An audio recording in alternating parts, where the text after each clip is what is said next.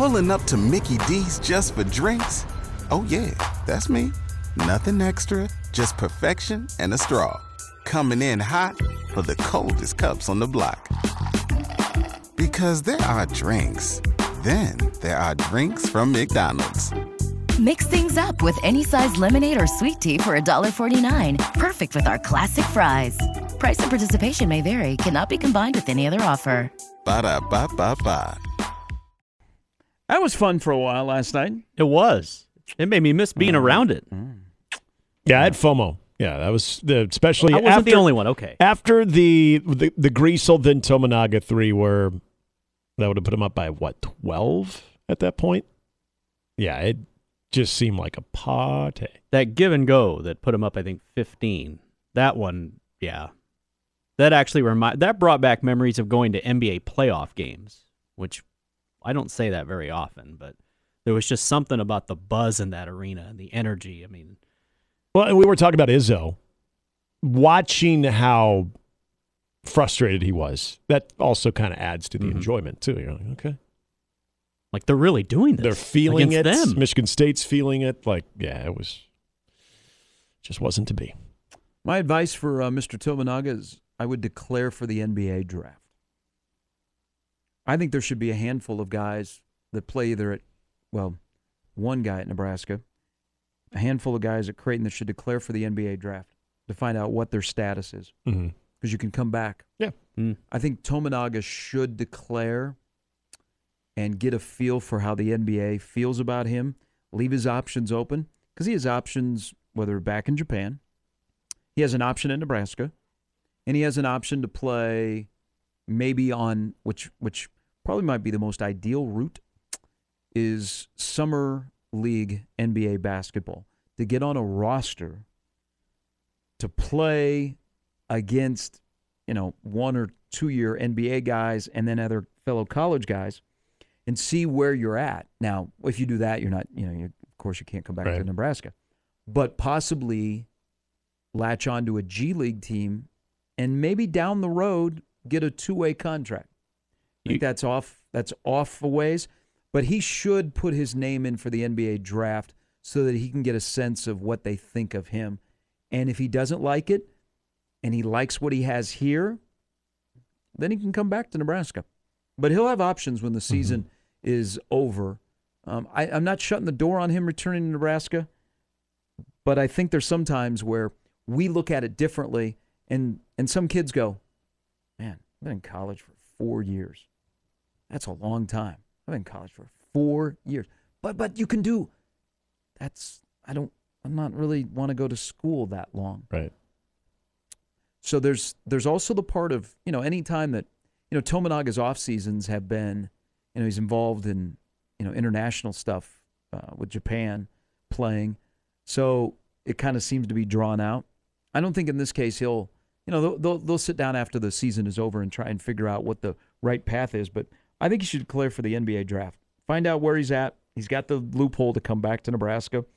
And if he chooses to move on and play pro ball, that's what he wants to do, whether it be at home where he can make, a fairly significant amount of money, which is probably more than he was offered last offseason when he contemplated it before he came back to Nebraska. But, I'm not shutting the door on him coming back to Nebraska, but Nebraska's going to have to sell him, I think, pretty hard on what his role will be next year and what they would do with him to help his NBA stock is where he would, eventually that's his dream where he wants to go. And this is where I feel Fred is, you can expect him to be very real in those conversations. And I would expect him also to suggest something very similar that you just laid out there, because this is the benefit that these players now have, where you can get a feel for it without, completely jumping into the deep end. That didn't always exist. So I think you're kind of foolish if you don't take advantage of that. And I think these coaches understand that the best opportunity that might have, if they really do see a guy that needs to come back or they need to come back, is allowing them and maybe even sort of nudging them into that direction of, if you really do want this to be a future for yourself, why don't you get sort of a baseline feel for it right now? Find out the particulars. Find out how your game is critiqued. Find out if that is something that we are able to help you with another year at Nebraska. I've always respected it, and again, I really do feel Fred is one of these coaches that they're not going to always look at it from the optics of how is this going to benefit me and my program in the following season. I feel like if you do right by the player, and a lot of coaches, their advice carries a lot of weight. And I think Fred's experience in the NBA also probably carries some weight of what he might suggest for guys like Keisei Tominaga.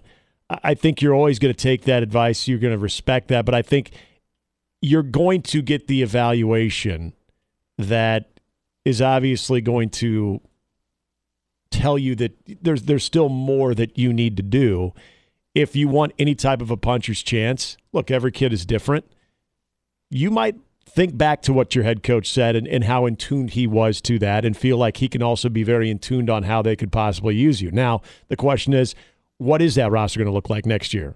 If Keisei Tominaga is going to be a part of it, what would that look like and how could they sort of promote his game even to a larger extent? I don't know. But I think at the very least, you're going to see him go through that NBA evaluation. I have to make a decision. Is Keisei Tominaga, remember, before the injuries, his minutes were not lengthy. Mm-hmm. Now, I think his stock has risen by this run of more minutes, and he's shooting it well. I mean, when he's got an open look, he's hit it well, and there's a couple of deficiencies in his game that I think he's a little bit better.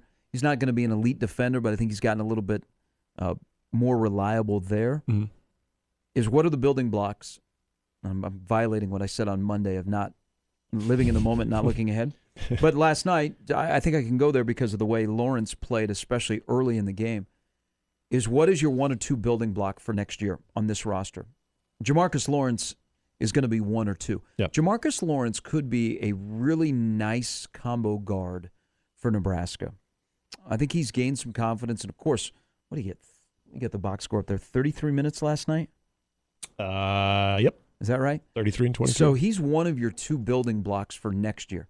The problem is guys that are eligible to return, how many do you go, that's a guaranteed number 2. They got a lot of Breidenbachs and Wilchers and those kind of decisions. Yeah. But through it all, through the month of February and through losing 2 starters and having to navigate, I think you found Jamarcus Lawrence. I think Jamarcus Lawrence is one of your top 2 building blocks for next year. Not just because Tom Izzo said it. This has been something you've seen in his minutes that have been spotty and then they've been lengthy. Yeah. And you're like, okay, there's something there. Yeah, and, again, defensively, and I was having this conversation over the weekend, too, with somebody, defensively, when you've watched him, he's been put into some tough positions because of what they're limited to. But you've seen him, we were talking about Keisei's defense growing a little bit. I think Jamarcus Lawrence really has grown a lot defensively, too. And for a combo guard, too, we know he shoots it well. I don't want to try to make the comparisons to, some of the Iowa State teams that Fred had and looking at certain personnel there and saying, okay, who is that guy? Like, who is a Monte Morris? Who do they have a Naz Long? I don't like doing that, but there are moments when I'm watching Jamarcus Lawrence and seeing that he could have that impact. And you saw this even kind of early in January when his minutes and his spots, where you saw him and Denham Dawson, you started to really notice Jamarcus Lawrence become a little bit more reliable. And I think Fred, you can always tell when he trusts somebody, and you start to see him put into some different spots where ultimately, even if he fails, even if a guy is sort of breaking him down, you've watched Jamarcus Lawrence, I think, respond really positively to it. And I think that is, when you say building blocks, I think you look at him right there as a guy who his trajectory has gone in the right direction, really going all the way back to January. That's Nick Jimmy here as well. I'm Gary. Mornings with Sharp and Handley. Coming up after the top of the hour, we're about ready to have Festivus on this show about something that happened in college basketball last night. We'll get to that next. Pulling up to Mickey D's just for drinks? Oh, yeah, that's me. Nothing extra, just perfection and a straw. Coming in hot for the coldest cups on the block. Because there are drinks. Then there are drinks from McDonald's. Mix things up with any size lemonade or sweet tea for $1.49. Perfect with our classic fries. Price and participation may vary. Cannot be combined with any other offer. Ba-da-ba-ba-ba.